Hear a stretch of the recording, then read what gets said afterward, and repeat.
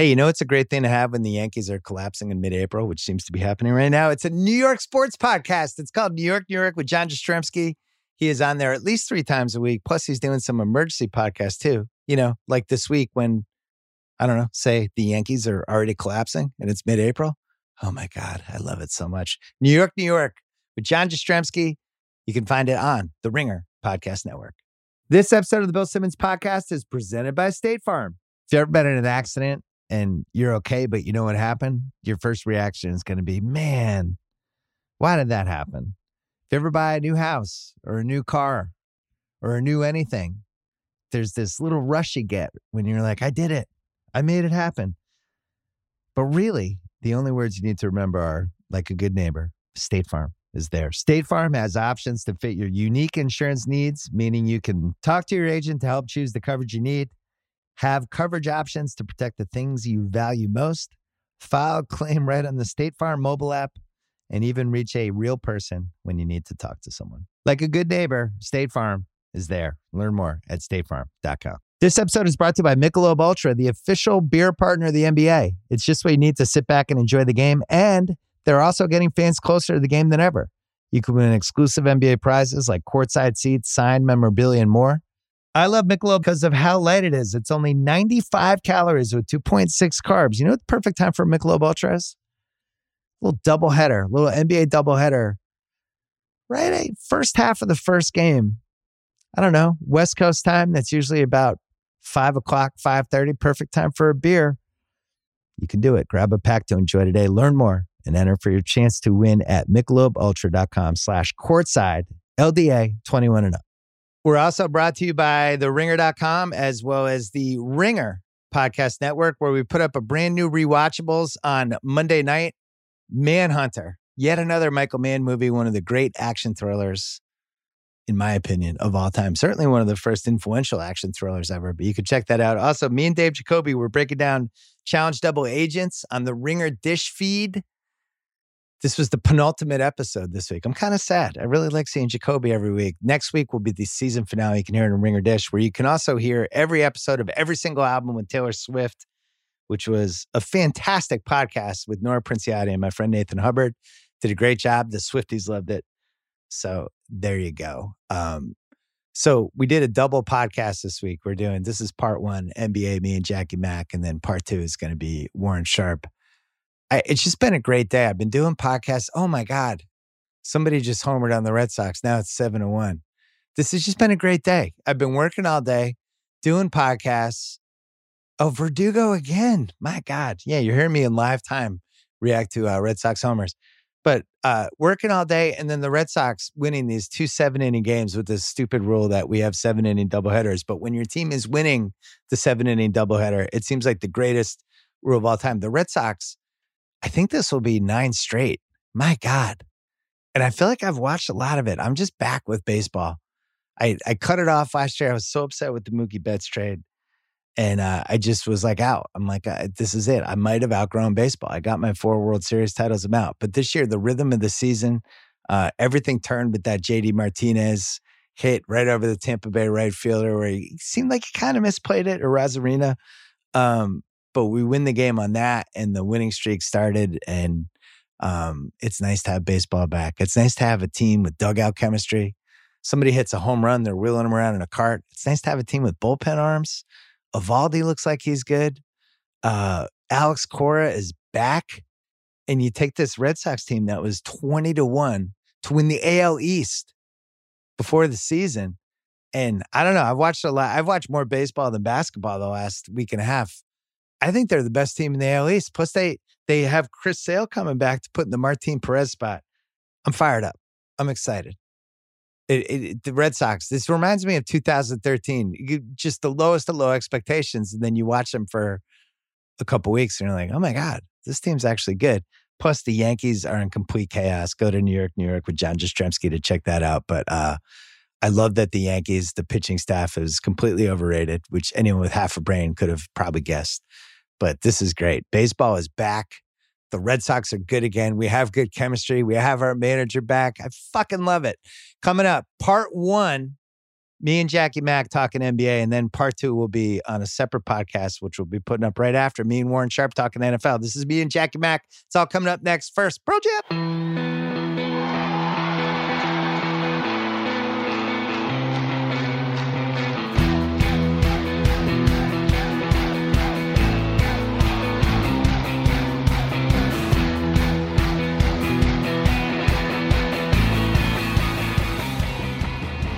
All right, Jackie MacMullan is here, the Hall of Famer from ESPN. We are 75% of the way through an NBA season that suddenly feels like a slog. People complaining. I should be wearing all black today for my boy Jamal Murray, man. Ugh. Yeah, let's start Awful. there. So that happens Monday night. I was watching because I want to see if Steph Curry could get 60 points. Right. The last 5 minutes is super disjointed. Denver just kind of won't go away, so they have to keep the starters out. And then he clearly gets badly hurt, and he's rolling around. There's no fans. You can actually hear him, the whole thing. And this feels like this killed 2 Denver seasons, not 1. Because by the time... Very true. By the time he comes back, will be, I don't know, March, April. The ACL stuff is usually 11 to 13 months, but they'll be in the swing of the playoffs. They'll be on a minute restriction. And this was a team that I was feeling like was a little sleepery. My biggest question with them was their bench, but I thought the Gordon trade, they had the makings of something, and now that's sideways. But what was your reaction? Yeah. You just did a big story about him. Yeah, just gut-wrenching because, he was out before. He missed, I think, 3 or 4 games for rest on the other knee. I mean, this is a kid that just plays through everything. Yeah. And it's his biggest strength and his biggest weakness, which the team had to sometimes protect him from himself, which is what they were doing, which is why he was sitting out with that. I just go back to what he told me in that story about how he felt like he was like in a Groundhog Day. It was every day was an AAU tournament, except for it never ended. And that quote really sticks in my head. I know the league is sending out data that says there aren't any more injuries this year than other years, that, the games are, maybe there's a few more games, space in between games and all that. But I don't know. There are very, very high profile injuries to people that don't normally get injured this year. And it just feels to me like we knew that this could happen. We knew that the COVID curse is what I call it, just having to come back so soon. Again, I'll stress it again. All those players thought they were coming back in January, and then all of a sudden they weren't. And if nothing else, professional athletes are creatures of habit that plan their training and ramp up, especially older players like LeBron, they ramp up their training with a certain date in mind. And we'll never know. Also, small thing that people don't talk about is how long it takes to test for COVID. It doesn't, it's just not like, oh, hey, come on in here. There's a procedure. It takes time. It cuts into the free time, the very little bit of free time players have, home and away. So I just think all of these things have cast a little bit of a pall over this season. I mean, if you put a team together of players that have had major injuries this year, you'd win the NBA championship, right? You'd have LeBron, AD, Harden, Durant, Kyrie, Jamal Murray. I mean, I know I've missed somebody. Michael Porter Jr., Jason Tatum. Who have I missed? I mean, there's a lot of them, and you just wonder what it all means, Yeah, I'm torn on this because like they were playing 6 games in 9 days, basically, during this stretch where post All-Star break, the numbers are higher. Like I think it's like 3.7 or 3.75 games per week for every team, which is definitely higher. On the other hand, I think everybody's a lot better at managing minutes. This isn't, what was going on even in the 99 season, the strike season, when you just saw some teams really wear out because how physical the game was. They had just less stuff to think about back then that we're really good at now. Going from the hyperbaric chambers and infrared light on injuries and it's true. Specific physicians that can look at the way they stand and whether their body's a little bit off, all this stuff. To me, the Murray injury, I think, happens in any season because he was playing hurt. He obviously had an issue with the other leg, right? And that so often happens where you have the building, the structure of the building gets knocked off. You have a problem on one side of your body and then ends up putting more stress on the other body. So I don't know. I just feel like we have major injuries every year. What's different about this year to me is the minor injuries. You know, the LeBron thing would have happened any year. Somebody fell into his leg. He's getting hurt no matter what season we're playing on.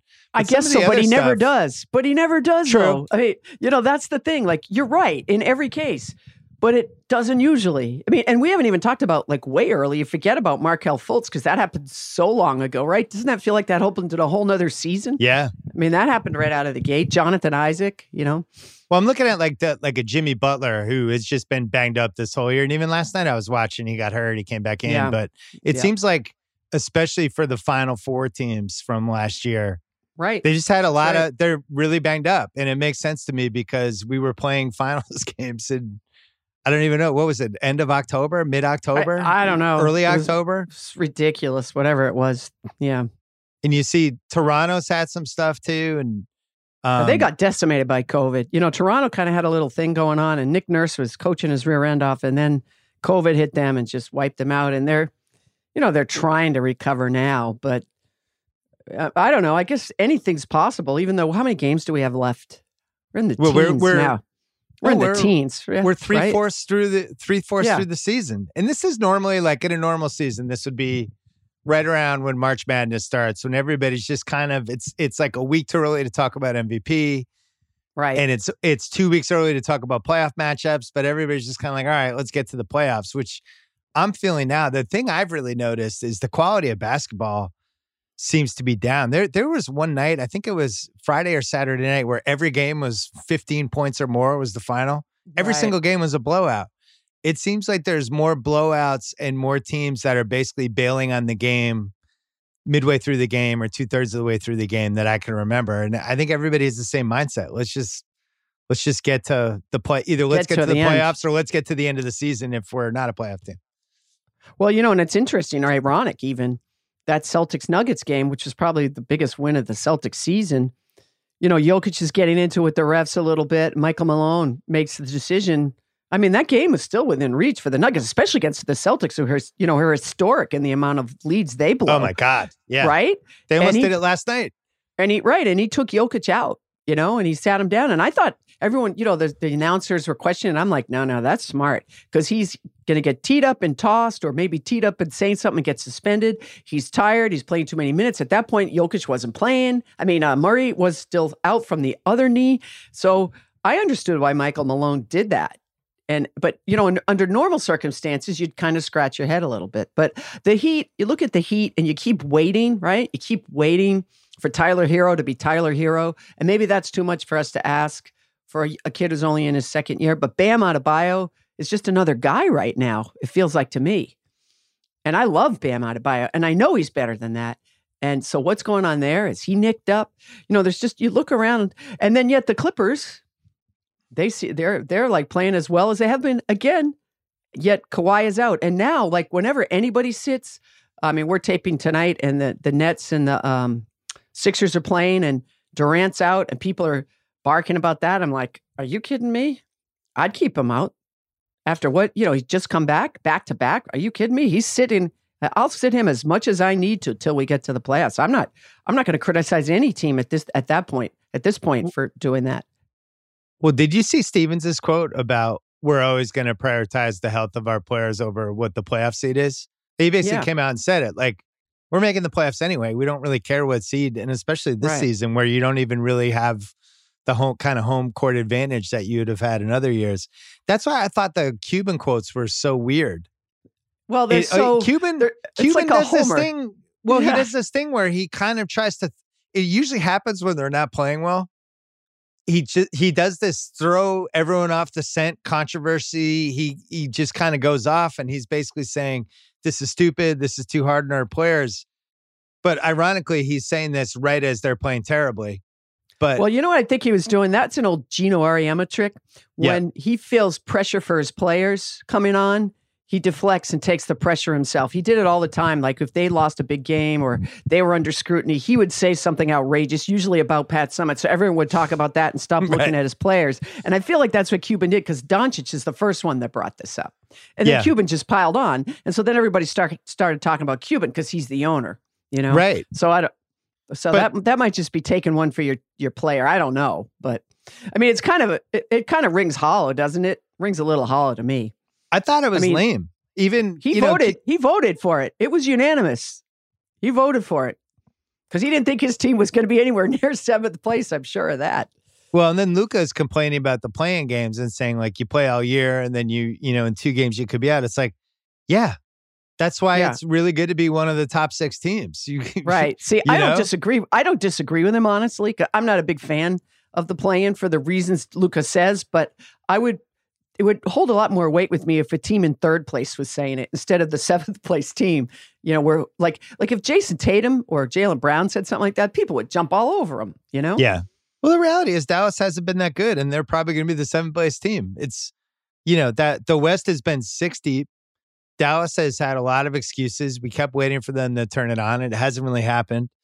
And now we're in a position. Denver is the 4 seed right now as we're heading in. We're taping this 4 Wednesdays games.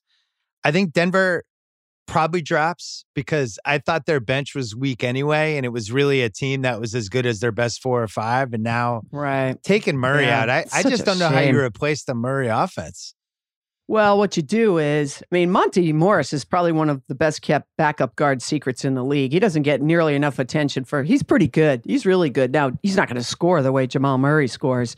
Porter has been on an absolute tear, a post-COVID tear. A bender. Like, you can't even, unbelievable. And this is probably this is who we thought he was. So you wonder if Campazzo, who really hasn't fit in with them, there was a lot of hype about him coming on, and maybe he can get comfortable enough. I watched Denver a lot, and he never looks quite comfortable to me. Maybe now he can find a comfort level because he's going to get extra minutes. I think Mike was starting him when Murray was out with the other injury, and probably because he wants some punch off his bench to bring Monty Morris in. But Monty Morris makes the most sense. Will Barton had a little bit of a resurgence after that trade. He's looked good too. So, and Jokic has been the MVP. Now, it's interesting. What will that do to his chances? I'm sure he doesn't care. He doesn't care about that kind of stuff. But, his usage percentage was already, I don't know, in the 36%. I think the only one whose usage percentage was higher was Doncic in the whole league. I think Jokic is second. But here's the real thing with Murray. That 2-man game, Jokic lives for it. And if you look, I don't have him in front of me, the splits with Jokic and Murray on versus both of them off, but it'd blow your mind. And Jokic on, Jokic off, yes. Murray on, Murray off, yes. But the 2 of them together, when they're running that 2-man game, that's Jokic's comfort zone. This is really going to affect him as well as his entire team. So you certainly wonder how they stay afloat. I don't know. Aaron Gordon was a nice pickup for them. Gordon's been good for them. I agree. You do this thing after a major injury where you kind of start to go glass half full, like 2 days later. You're like, well, maybe. And it's like, no, they're not winning the West without Jamal Murray. And no way. If anything, it might be a team that teams are jockeying to play. When we get to like the last 4 days and teams start trying to be like, oh, I kind of want to be the 5 seed and go against Denver. I want to be the 3 seed. That would be the team out of the top 6. I'd want to play them. I wouldn't want to play Portland more than them. I wouldn't want to play basically anyone else. Dallas, maybe. So. But Dallas, you're in a situation where Luka can just knock you out by himself. I guess Jokic could too. But Jokic can too. Yeah. I think the thing about Murray that if you're around that team, he's their emotional heartbeat. He's Marcus Smart with a much higher skill set. And I mean that with just all the heart. And they look to him. He's great with everybody and Jokic too. But he's their emotional leader. And when you lose those guys, it's like ripping the heart out of the team. I feel bad for him. I really thought they had a chance to win the West. I really did. I did too. I was looking at their odds for the West, and they were actually higher than I expected because I thought they were like the stealth sleeper of the whole conference, especially if Davis, if Davis is 100%, the Lakers are the heavy favorites, and they should be. Yeah, you certainly feel that way. Yeah. Where do you stand? Who knows? Where do you stand on Phoenix? I did a whole thing on my pod about them on Thursday about. I'm just a believer. I think there's a lot of teams they match up with really nicely in a series, the Lakers not being one of them. But have you talked yourself into them yet? I have a little bit. I'm actually hoping to do a little story in Phoenix here. They're very popular, so they're hard to get a hold of at the moment, but I'm hopeful. first of all, I was thinking about Chris Paul, who you think goes to the boneyard in OKC, and you're like, man, what a way for his career to end, here. And then he has this amazing year with them, and then he ends up in Phoenix. It's just incredible. And, Monty Williams, who I think is a really, really good coach who doesn't get enough credit, one of the many who doesn't get enough credit, he was saying to me that he just always wanted another chance to coach Chris Paul. He only coached him 1 year. I had forgotten that. Byron Scott was Chris Paul's coach in the beginning. I always think of Monty as multi-years with him, and he wasn't. So he was psyched to get another chance at him. So the question becomes, he and Booker, Chris Paul and Booker seem to have figured it out, because that would have been when Chris Paul went there in the beginning. That was one of my big questions. Can these two coexist in a way that, because Chris Paul's ball dominant and so is Devin Booker, so Booker's numbers are down a bit, but they're winning and he seems great about it. So those two seem great. So then it comes down to, is DeAndre Ayton, can he do it? Does he have what it takes to, because the rest of their lineup, they're kind of a sneaky deep team. I like the Cams. I like both Camerons. Those guys are helpful. I like their team. Now, I think they're probably a big wing player away. Maybe we could say that about every team in the NBA. That big, strong wing player, two-way player. Maybe that puts them over the top. So can they come out of the West? I don't know. I can't say that. I really like what they've done, but do I like them enough to say they're going to come out of the West? I don't know if I can go that far. If we're in a non-100% Davis world, I think they could. Just because I think it evens out after that. When I did my thing I did a whole thing about Phoenix, and I forgot to mention this part with Chris Paul. The chance to basically completely change your legacy as an older point guard on a team like this, right? Which has some history in the league. Oscar goes to Milwaukee. He wins the title with Kareem. Tiny Archibald ends up in Boston and wins with the 81 Celtics. Dwight Howard. Well, no, I was thinking guards. I'm just thinking pure point guards. Okay. Rondo last year was the third best guy for the Lakers in the whole playoffs. And then I think Kidd's probably the last one in 2011. I think the difference with where Chris Paul is at this point of his career and those other four is, I think he's still like a top 15 to 20 guy. Tiny could get there and I still think they win in 82 if he doesn't get hurt. But Tiny could get there for stretches. He couldn't do it game after game after game. And then those other guys I mentioned, they were just at different points of their careers. Right. Chris, I'm not sure Chris is at a different point of his career. It feels to me like he's still getting to the same spots he wants to get to. He's still as efficient as he was. Maybe he's not as ball dominant as he was in 2012. Right, but that's actually good for this team. Yeah. I feel like he's 90% what he was. Yeah, and it's interesting because if you go back to Houston, he had that catastrophic injury, which we all talk about, one hamstring away, which I still believe. If he's healthy, I still think they go. And then the next year, things, you're like, oh, maybe he's done. Maybe he's lost a step. Maybe, all these things. But then he went to Oklahoma City, and that's, everyone's talking about Phoenix. But I say, go look a year ago. Chris Paul showed up like a professional with all these teams. That team was going nowhere by design, right? And you listen to Shai Gilgeous-Alexander talk about him and the respect and the reverence he has for him. And I really think that's where people were like, oh yeah, all that talk about Chris Paul. Why is everybody dogging Chris Paul? He's being really good for this young team. And then Phoenix takes him on. And I love what's going on there. And I, his mid-range game is his mid-range game, right? You almost feel like it's automatic. He still does some of the histrionics I could do without, drawing fouls, the flopping, all that. But that's just part of the package. I see less of this year than almost any other year he's played. I've been really impressed. And you're right.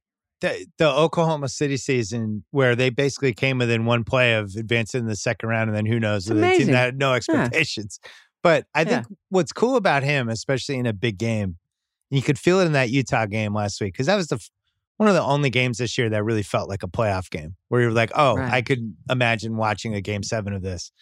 Yeah. And guess what? It's really nice to have Chris Paul out there at games like that. He knows exactly what he's going to do. He got great shots. And really the guy who let them down a couple times in that game was Booker. It wasn't Chris, but if I'm in a situation where Donovan Mitchell's on one side and Chris and Booker on the other side, and it's like, who's going to get better shots these last 3 minutes? Like, I'm going with Phoenix. I just am. And same thing with Denver. And you go on down the line, it's like you're running out of teams in the West until you get to the Lakers. I guess the Clippers would be the other one because, they're playing well. Yeah, they're playing great. Let's talk. I want to talk about the Rondo thing, but let's take a quick break. This episode is brought to you by BetterHelp. I understand that some things you just want to keep private. Maybe it's something you don't want anyone to know, or maybe you think it's something minor, so why bother? But if you keep everything bottled up, if you let those emotions sit there and fester, it could be really, really bad from you. Sometimes it depends on what kind of family you're from. Like my dad's family is one of those. They bottle everything up, and then they all just get mad at each other. Listen, talking things through is more helpful than you think. If you want a safe space for that conversation, I recommend some therapy. Think about the things you can get out of therapy. First of all, a sounding board. You can learn better coping skills. You can learn how to set some boundaries. Maybe how to empower yourself a little better day to day. And if you want to give therapy a try, well, I have an answer. BetterHelp. A convenient and flexible way, since it's entirely online right now. It's easy to get started too. You can fill out a brief questionnaire to get matched with a licensed therapist, and you can get it off your chest with BetterHelp. Visit BetterHelp.com/Bill Simmons today to get 10% off your first month. That is BetterHelp, HELP.com/Bill Simmons. This episode is brought to you by Vrbo. You know, it is already stressful enough to deal with airports, delayed flights, bad weather. You want your actual where you're staying experience to be perfect, to be lights out. You don't want to have to worry about anything. When you book a vacation rental, you want to know exactly what you're paying ahead of time. The stress of getting hit with unexpected cleaning fees after your stay, that can immediately cancel out all the great time you just spent unwinding. Thankfully, when you book with Vrbo, you can see the total price upfront. There are no unpleasant surprises, and the savings do not stop there, my friends. When you book with Vrbo, you earn 2% cash back toward your next vacation through the One Key Rewards program, letting your money do the work for you while you've got your feet up. So while other vacation rentals can feel like a roll of the dice, relax, knowing you booked a Vrbo. Book your next private vacation rental in the Vrbo app. So Rondo's been up and down since he joined the Clippers, but there's been moments where you can kind of see where it's going to go. And I think that the reason I thought that trade was important for them long term, the ball moves with him. The ball didn't move with that team. It was your turn, my turn, his turn. Now it's my turn again. And it just people standing around watching each other. And that doesn't happen with him. He's going to move. If he doesn't have the ball, he's going to be up to stuff. But he's going to try to keep things moving. And I do think they need him. And I do think he plays crunch time for them. What do you think watching so far? Oh, yeah, 100%. In fact, someone told me that he was there like 15 minutes.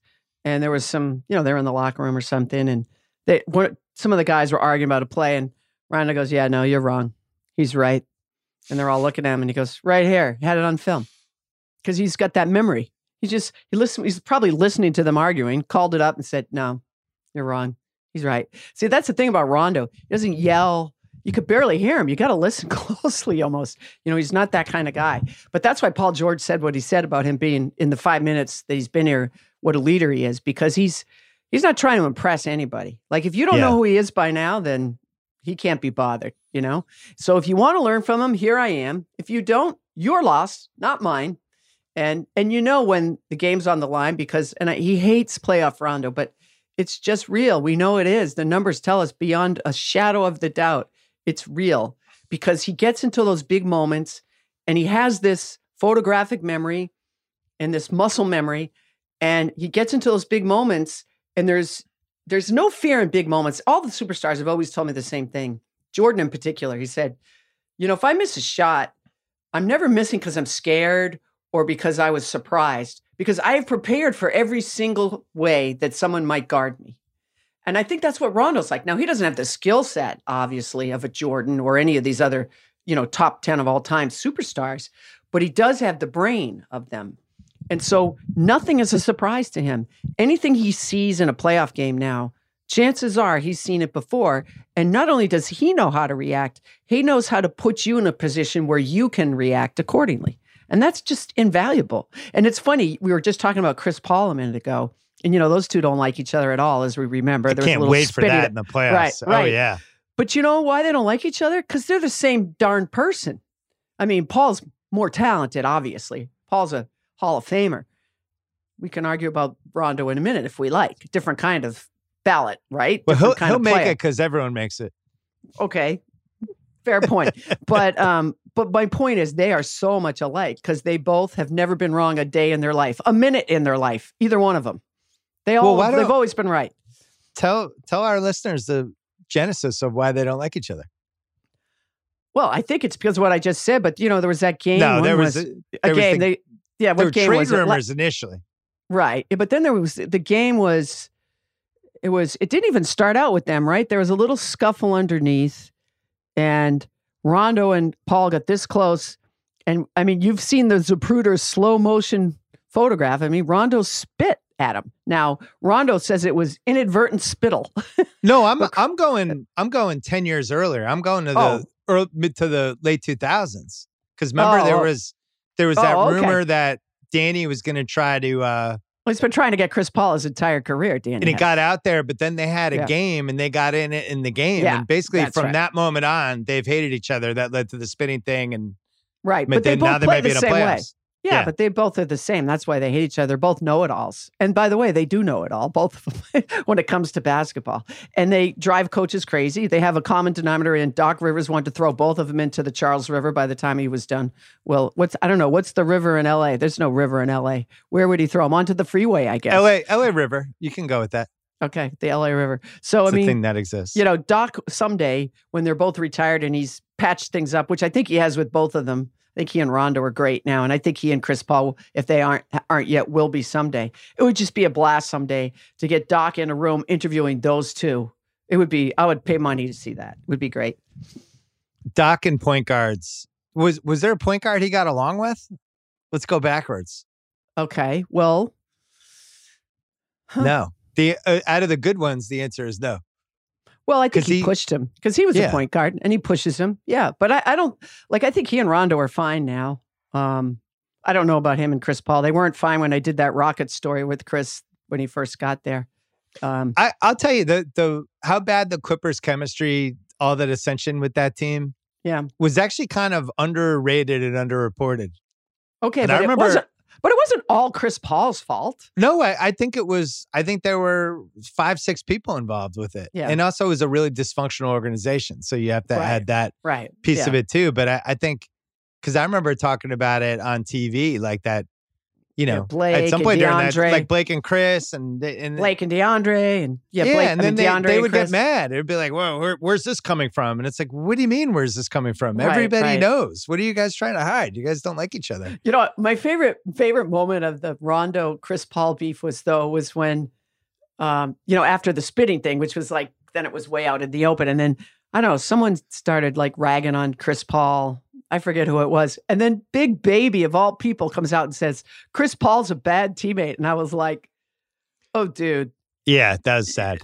No, thank you, but no. You must not weigh into this. You can't, no pun intended. This is not your, no. You don't have the right to go there. You just really don't. Well, I'll tell you this. JJ Redick loves him still to this day. He and JJ, they got each other. That is probably going to be a round 2 playoff series. Because I think Phoenix is pretty locked into 2. I think somebody would have to get hurt. I'm not saying they've clinched it, but they what do they have? 15 losses? 15? Do you have it in front of you? 15 losses, I think. So heading into tonight's game, Phoenix is 39-15. The Clippers are 38-18.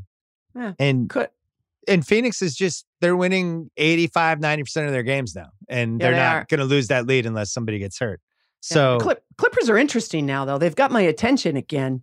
Because I got so burned by them last year. I'm like, no, I am not falling for this ever, ever, ever again. I'm not falling for the Clippers. No, I will not believe in them. And I will say that we were going to talk about today on the Round the Horn. We didn't. We got sidetracked. But I was looking up their defensive numbers, and that is still what flummoxes me. Like their defensive rating, they're still 10th in the league. And then I was looking against points in the paint scored against them. They're like 16th in the league. Like, how is that possible when you've got Pat Beverly, Paul George, Kawhi Leonard, just to name three. Why are they so bad defensively? Not bad, but that's not fair. They're not bad defensively, but why aren't they better defensively? Well, I think they need the Rondo piece because I gave up on Lou Williams last year, and I think the Clippers did too.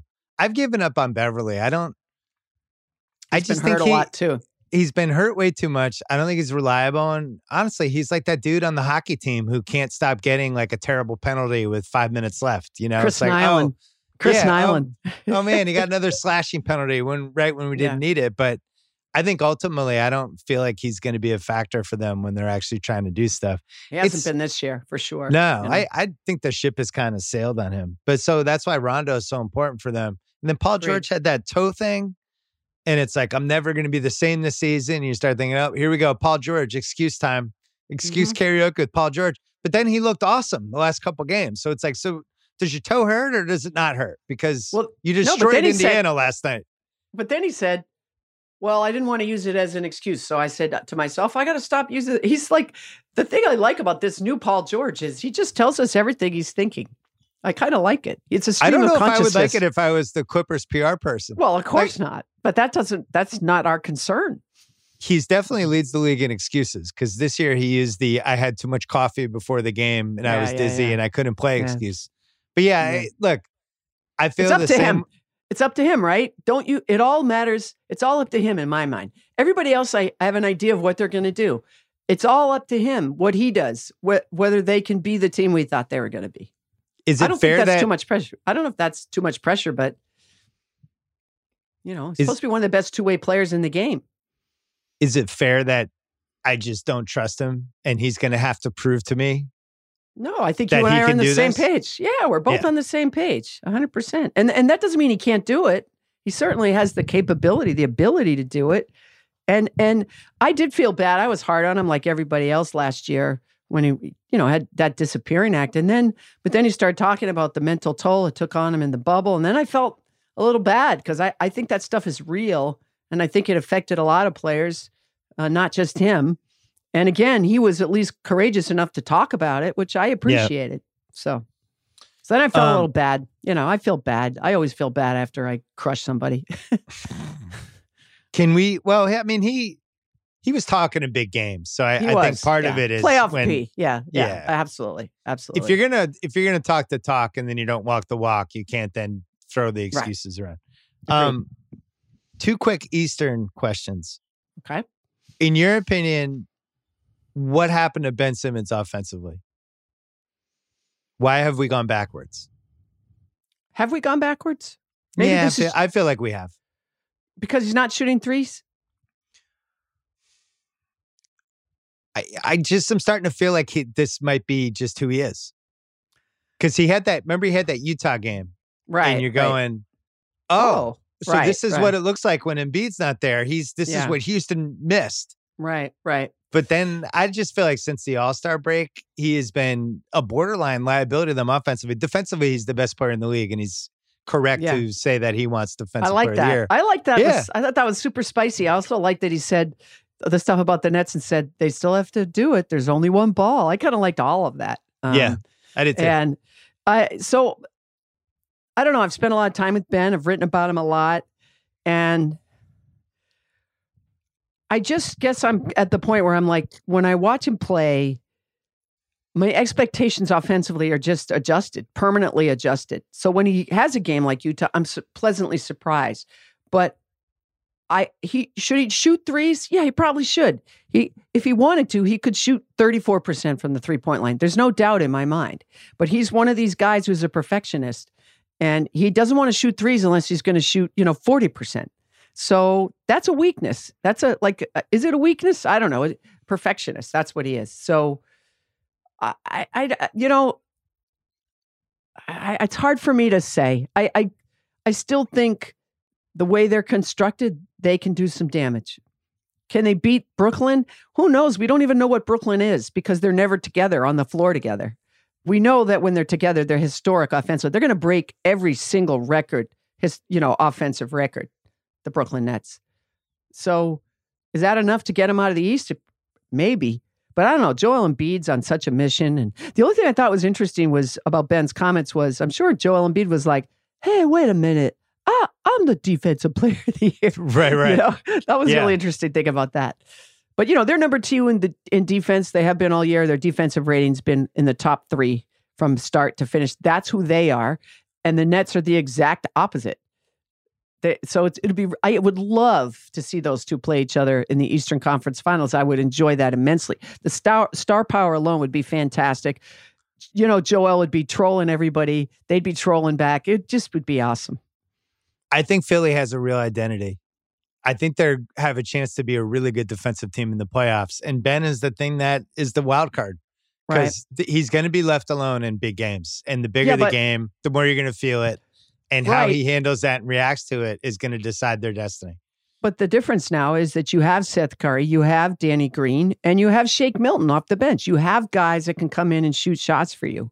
It's not like last year where you had Shake Milton some of the time and nobody else to shoot perimeter shots for you. I'm saying 5 minutes left, game 6, they're down 3-2 in a series, and you're throwing your best 5 guys out there, and he's going to be out there, and the other team is going to be like, cool. We're not defending you. Well, then you got to be able to run off misses. I mean, because he's unstoppable in transition. Now, I know transition. But you know it slows down in the playoffs. Everything slows down to a crawl. But Heinsohn used to always tell me, it doesn't have to be that way. You could still, even if they score, take it out of the net and go. It just has to become a habit. I think, we'll see. We'll see. Let me throw this at you. Okay. Embiid is the best player I've seen this season. He's been great. It's too bad he missed those games. Well, here's my question. So he's 21 games. How many? He's missed 18 games. It's a lot of games. But it's a shortened season. He might be able to get to, I think, 54 games, possibly. 54 of the 72. And there's no MVP emerges. Denver takes a step back. Let's say Denver's a 6 or a 7 seed. Normally, the MVP has to come from a top 4 seed. Westbrook was the only exception, and we all regretted that. You have Jokic winning the MVP and then losing in 5 in round 1.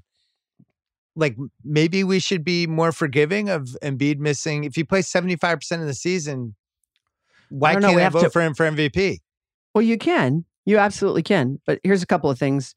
That's assuming he plays all the rest of the games? Yes. Okay. So he would basically have to run the slate the rest of the games. And if I'm the Sixers, I'm not doing that. I'm not letting him do that. I'm going to rest him somewhere along the way because, to your point, they're averaging 3.6 games. They're squeezing all these games in.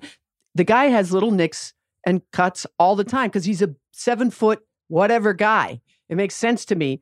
Big guys always have to preserve their bodies. So if I'm the Sixers, I'm going to say, Joel, man, I want the MVP for you too, but I'm not going to play you. All right. So what if he plays 50? What if he plays 50 of 72, but they're the 1 seed? I think it's a really good question, and I'd have to really think long and hard about it. Joel was at the top of my ballot right up until the last time he went out. But Jokic, he was the best player of the first half of the season, hands down, and that was done. But you got to look at Jokic's numbers. He's averaging almost a triple-double. And if his numbers are only going to get higher, I think, with Murray I actually think they're going to go down because of they might because of that two-man game. That's possible. But he's just such a gamer. It's a very interesting question. And by the way, we haven't even talked about Giannis, who just quietly goes along and dominates games. But no one, people get bored and they don't want to vote for the same guy again, which is ridiculous. And Kawhi, how many games has Kawhi missed? Because Kawhi's been really sneaky, quietly good too, Yeah, he's missed 10. What I had written down now is Jokic, Dame always. Embiid, Giannis. Mm-hmm. And then just for sentimental reasons, Chris Paul in the 5 spot. Right. So what about Harden? Because he's missed games now, you rule him out? Harden, I had ruled out already when he completely quit on the Rockets. And then there was this counter thing of like, oh, look at his stats. His stats for Houston were pretty good. All right. Unfortunately, I have eyes and I have league pass. Yeah, we all know what happened. Yeah. So that eliminates him for you. Fair enough. Fair enough. But plus he got hurt, so it doesn't matter. He's going to miss enough games that it's a moot point anyway. Okay. I think there's a really weird so to me this turns out like the 99 season, right? Where it's like Karl Malone ends up winning. Nobody could even figure out who to give it to. And he wins and I don't know, maybe Shaq should have won. I don't even know if it matters. I feel like this is heading toward we're just going to look at this MVP as like, we didn't really have one that year. We picked this person because we needed to pick one. But Jokic is an incredible offensive player. Yeah. Defensively, he's what, a C-? Yeah, a little better than that over the last few weeks. But yes, I mean, Embiid is a much better two-way player. There's no doubt about that. Much more impactful. The case for Jokic, other than the stats you mentioned, because he's 26, 11, and 9, he's a borderline 50, 40, 90 guy. He's 57, 42, 85. He's one of the most fun players in the league. But the durability is incredible. He's played 54. I think he's played every game. He has. So to me, that would be the case for him. It's like, this guy's been there every single game. He's been awesome. Vote for him. Yeah, and he's carried that team. I mean, when Murray wasn't playing well, when Porter was in the, out, and then when he came back struggling, Jokic was just phenomenal every step of the way. But here's my question. So let's say them and Portland end up with the exact same record. Can you tell me he did more for Denver than Dame did for Portland? Yes. Because Dame had a lot more to deal with because he lost McCollum for 6 weeks. Yep. He loses Nurkic for a while. Yep. Cantor's playing way more minutes than they thought. They make a trade mid-season. 30 rebounds. Oh, my God. My dad lost his mind. My dad loved Cantor. He's like, oh, you think we could use Cantor? He's so upset.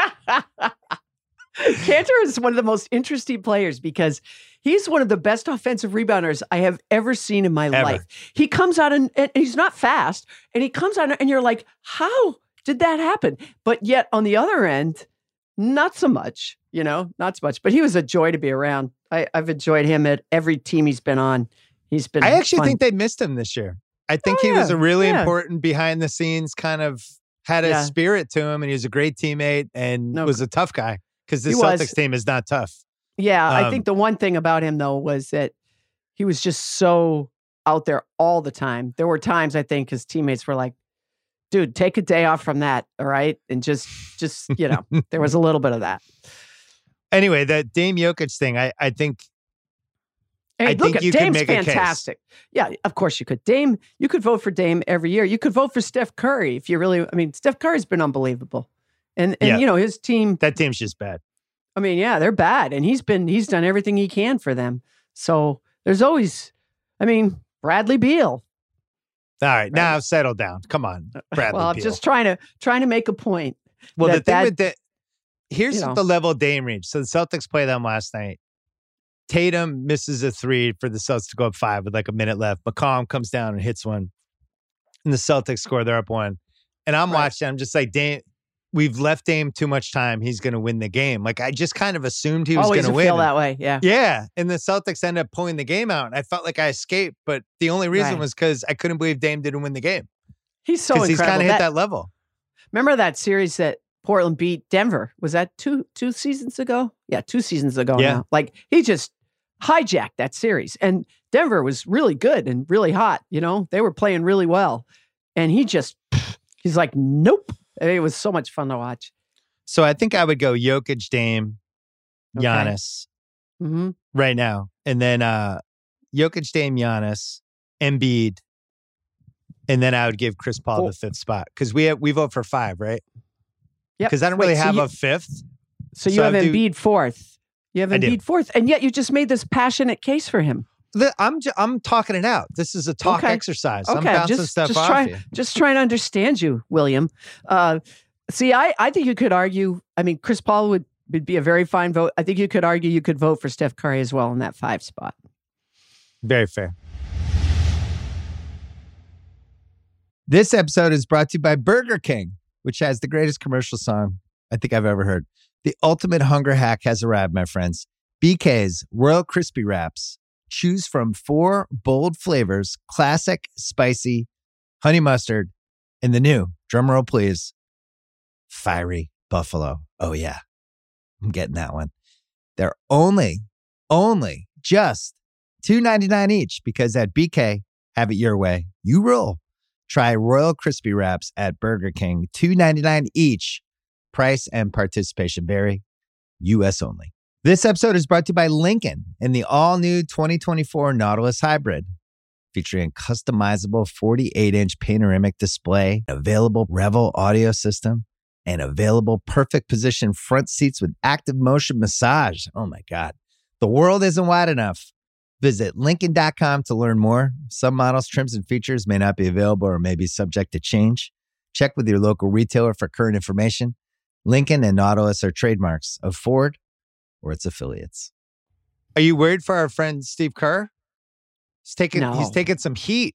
I know, but he can handle it. And I mean, what's wrong with people? For crying out loud, are you paying attention at all to what this team has gone through in a very shortened season? It's just been one horrific thing after the next. Now, James Wiseman, you're trying, he got criticized for the handling of James Wiseman. I'm like, you know what? James Just because he's a high pick. Yeah. He's trying to teach the kid what's important, what isn't, what earns you minutes, what doesn't earn you minutes. That's what he's supposed to do. I can't believe, who was I talking to the other day that was saying to me, this is just a league now where if a coach criticizes a player or calls a player out, everybody's like, what's he doing? That's so horrible. No, that's what he's supposed to do. Mike Malone sometimes gets pretty brutally honest with the Nuggets. I love that when that happens, Doc has always been like that. Some guys aren't like that at all. I mean, Ty Lue can, if he gets a little spicy, if he gets a little upset, he might tell them what he really thinks. I kind of like it. I think it's good for these players. And so Wiseman, he's a young kid that's learning how to figure out the NBA. He probably went pro too soon. And Steve Kerr's just trying to get him the foundation he needs to become a great player. That's all. He went from high school to the NBA basically, but also wasn't playing for the last year. Right. Yeah, that's a lot. I still feel like that was the right pick. I think I might be in the minority at this point because I think most people would say they should have taken LaMelo. I don't know. Well, yeah, I mean, but look at their personnel, right? Look at their personnel because I forget. Had Clay already torn his? Yeah, he had already torn his ACL. Had he? I can't remember now. Before the draft, he had right before the draft that happened. Well, there's a specific argument for it, which is centers don't win championships. The perimeter guys win championships. That's how it goes. So why would you take a center? LaMelo's fabulous. He was fabulous, and that's another shame of it too, right? What a year he was having.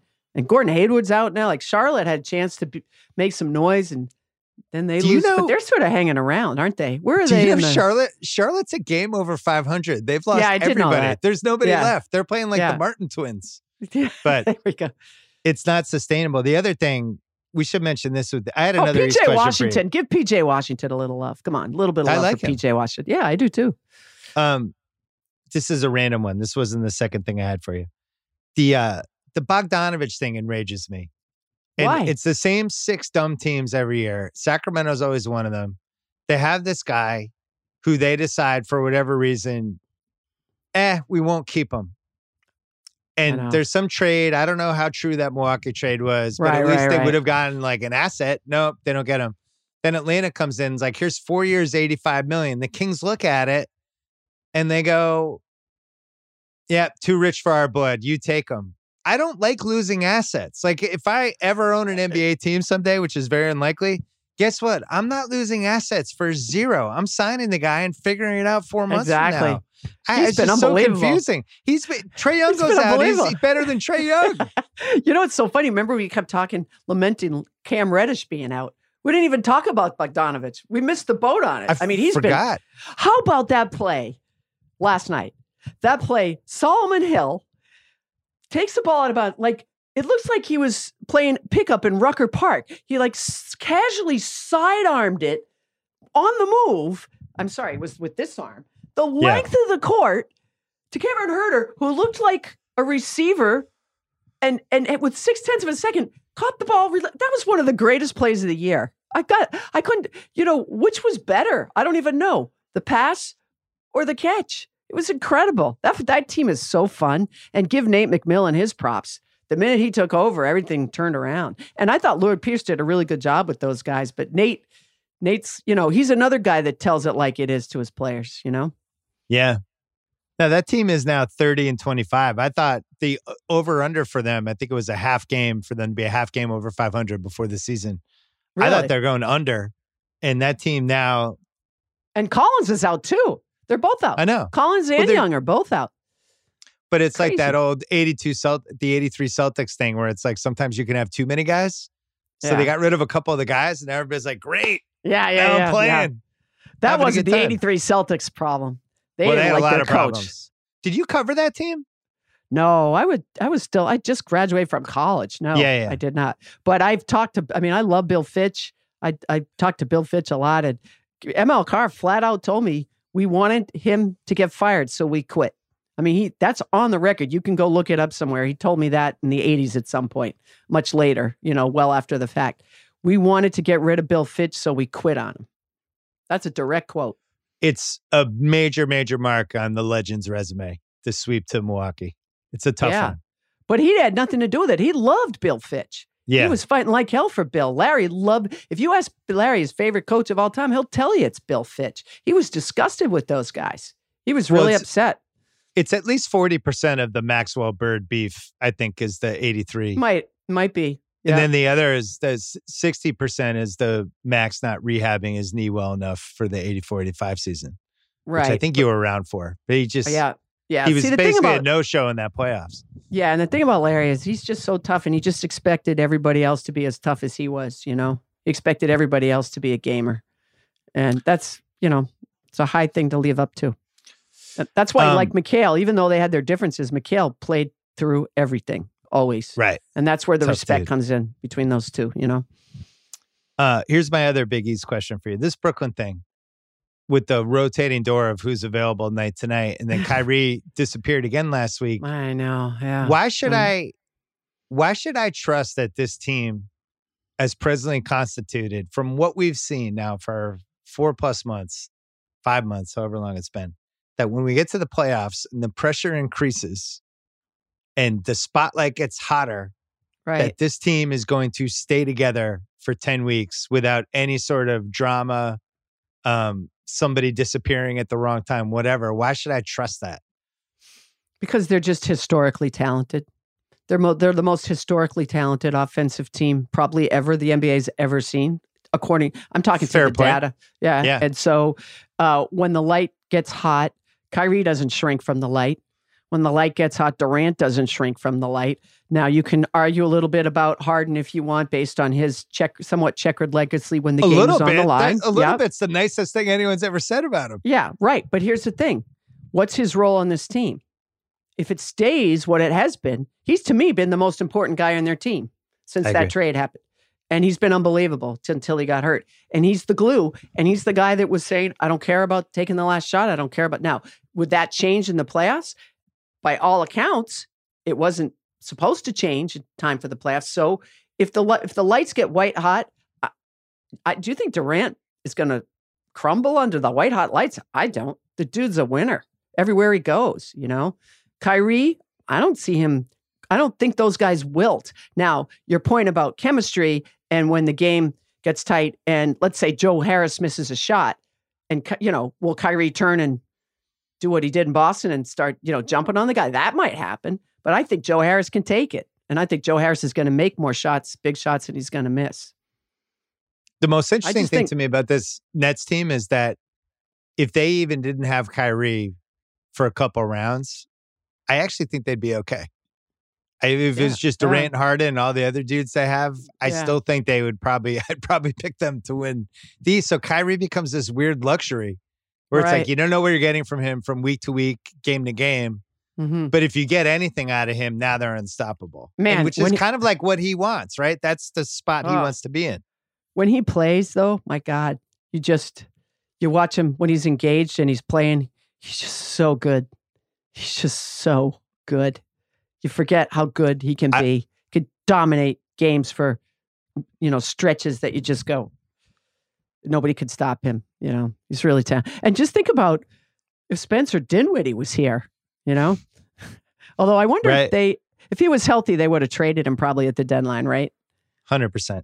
Yeah. I was looking at the stats. I was just looking at some MVP stuff and I was looking at different stats bouncing around and I looked at PR. Mm-hmm. And if you look at the top 10 in PR right now, it is all superstars. I'll give you the top 10 except for the 5th place guy. Jokic, Giannis, Zion, Kawhi, Jimmy Butler, Steph Curry, Luka Doncic, Dame Lillard, Kyrie Irving. That's our top 10 in PR. LeBron's not in there? LeBron's 13th. Wow. I'm surprised LeBron is in the top 10. He always is. Can you guess who number 5 is? Guess the non-superstar in that top 10. I'll give you a hint. He's playing less than 20 minutes a game, and he plays for my favorite Jared team. Allen. Oh, no, never mind. I was going to say Jared Allen. Your favorite team. Who's your favorite team? The Celtics? Yeah. They're your favorite team? PER? Oh, Robert Williams. Time Lord is number 5. Robert Williams, right behind Kawhi Leonard at 26.36 PER. Yeah. 19 minutes a game. Okay. I was excited. I was really sick to see him in there. Yeah, let's not get carried away. Well, I think that's why we've all had like slight issues with PR, because it looks great, but there's always the Robert Williams type guy in the top 12. And it's often, that's weird. And it's often a big guy. I mean, from what I've been told, by all the analytics guys, they have stuff we can't possibly match, our laymen like myself and others. But they do say that the ESPN real plus minus is probably one that they put more weight on than they do PER for what it's worth. So for what it's worth. And I don't have that in front of me, but it's the same. It's, it's the usual cast of characters. I think LeBron fares well in that statistic as well. So big guys do well there because field goal percentage matters and that kind of stuff. Yeah, the funny thing about LeBron before he got hurt, it was statistically, I think it was his worst season just from the raw stats since like 2006. Mm-hmm. I think the impact of it was probably a little better. I think that's all I had for you. Oh, I want to talk women's college really fast. Okay. The Stanford wins. Yeah, the coach had it won. The coach had it won for 29 years. Yeah, isn't that beautiful that she had a chance not to win for 29 years? So what happened? Because I'm just recently kind of becoming enamored with this whole. How do you not win? How do you go 29 years between championships? I thought that was bizarre. Plus, she's at a good school. It's not like she's at like Eastern Carolina. She's a lifer, and they're always in the top 5 every year. It just never happened? Yeah, it just didn't happen after that. And she got Did she have like close calls? Was there like almost like, Here's one thing I have to just brag about, because my old high school coach, Kathy Delaney Smith, is the coach at Harvard, as you know, because I've mentioned her before. But she was, for many years, the answer to a great trivia question, which was the only time a number 16 seed beat a number 1 seed in the NCAA tournament, because this is before Belmont did what they did. Yeah. She beat Tara Vanderveer in Stanford. Now, they had some injuries, but she had Allison Feaster, who is now the director of basketball ops for the Celtics. So they were the answer to a trivia question for many, many years. I loved, who was the tall blonde who had the McHale game on Stanford? Bechtel. Yeah, she's terrific. But Kiara Wells, their senior, was really great. I mean, she's the one that missed 11 straight shots. She missed 11 straight shots in that game. And you're like, oh my God, this is like Dame Lillard missing 11. But that's why she was Dame Lillard, because she hit all the big shots down the stretch. I jumped on the Arizona bandwagon, so I was rooting against Stanford in that. Well, yeah, because Adia Barnes is a cool story. She's a really cool story. I like the coach, and the point guard reminded me of pre-injury Isaiah Thomas, there you women's go. version, and was doing like that. So I was like, I'm all in. I'm in on Arizona, and I did think they were going to come back. And I did love that Adia Barnes and Don Staley used their platforms to talk about what we talk about in the men's game all the time: the dearth of female Black coaches. Because just like the men's game, there's a million of them out there that are great assistants that haven't gotten the chance. And I'm going to throw one name at you, someone that I've gotten to know very well. Her name's Marissa Mosley. She turned the BU program around. She's not only such an amazing coach, but one of the most dynamic people I've ever been around. I was on the board of Shooting Touch, my organization I've told you about before, where we use basketball as a tool to help kids both in inner city Boston, minority kids in inner city Boston, and also in Rwanda. And she joined our board as the coach of BU. And she just blew me away with her enthusiasm, her energy, the way she interacted with these young kids. I just thought, wow, she is a star. And I was right. Wisconsin just hired her away. She's the new coach at Wisconsin, who I think had 4 wins or something last year. Like, that program is really downtrodden. And you mark my words, within 5 years, Wisconsin's going to be in the NCAA tournament, because that's how good Marissa Mosley is. I really love her. My wife was not totally watching, sitting next to me doing emails, but her head was popping up in the final. And when it got to the part about Adia Barnes, how she was pumping milk at halftime. Yeah, it was incredible. And then her husband was an assistant coach, and my wife was like, "What's going on here? Her husband's the assistant coach. She's pumping milk at halftime. Like, how is this not a bigger story?" Like, she was all in. Welcome to the 21st century, people. It's awesome. Couldn't believe it. How many married people are on the same coaching staff? It's a little more common than you would think. In fact, really? Yes. In fact, when at UNH, Maureen McGarity, who did a really great job at UNH for a number of years, is now at Holy Cross. Her husband was on her staff for a time. Jen Rosati, the former UConn star, was at Hartford, and her husband was on her staff too. Yeah.